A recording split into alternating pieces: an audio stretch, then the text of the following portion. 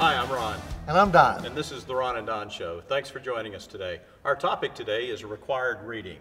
Don and I have been members of the Restaurant Facility Management Association since its inception more than a decade ago. There are a lot of benefits to being a member of that organization. One of them is they put out a every 2-month magazine, and it comes out both digitally and in print. This is a copy of the last print one I've received. The new one is due out any days. This particular magazine had wonderful articles by first-person facilities managers and vendors of situations that they had to deal with. Nikki Hale had a sewer line underneath a 6-lane highway that she told how she dealt with the Department of Transportation and got this solved so that the restaurant could stay open.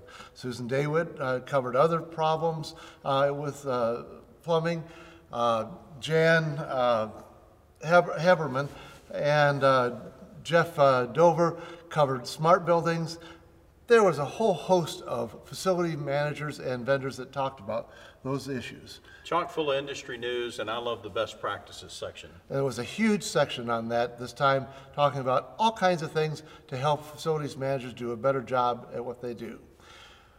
I read this and learn from every single issue I get, and quite frankly, this is required reading for newbies and know-it-alls alike. I'm Ron. And I'm Don. Thanks for joining us today.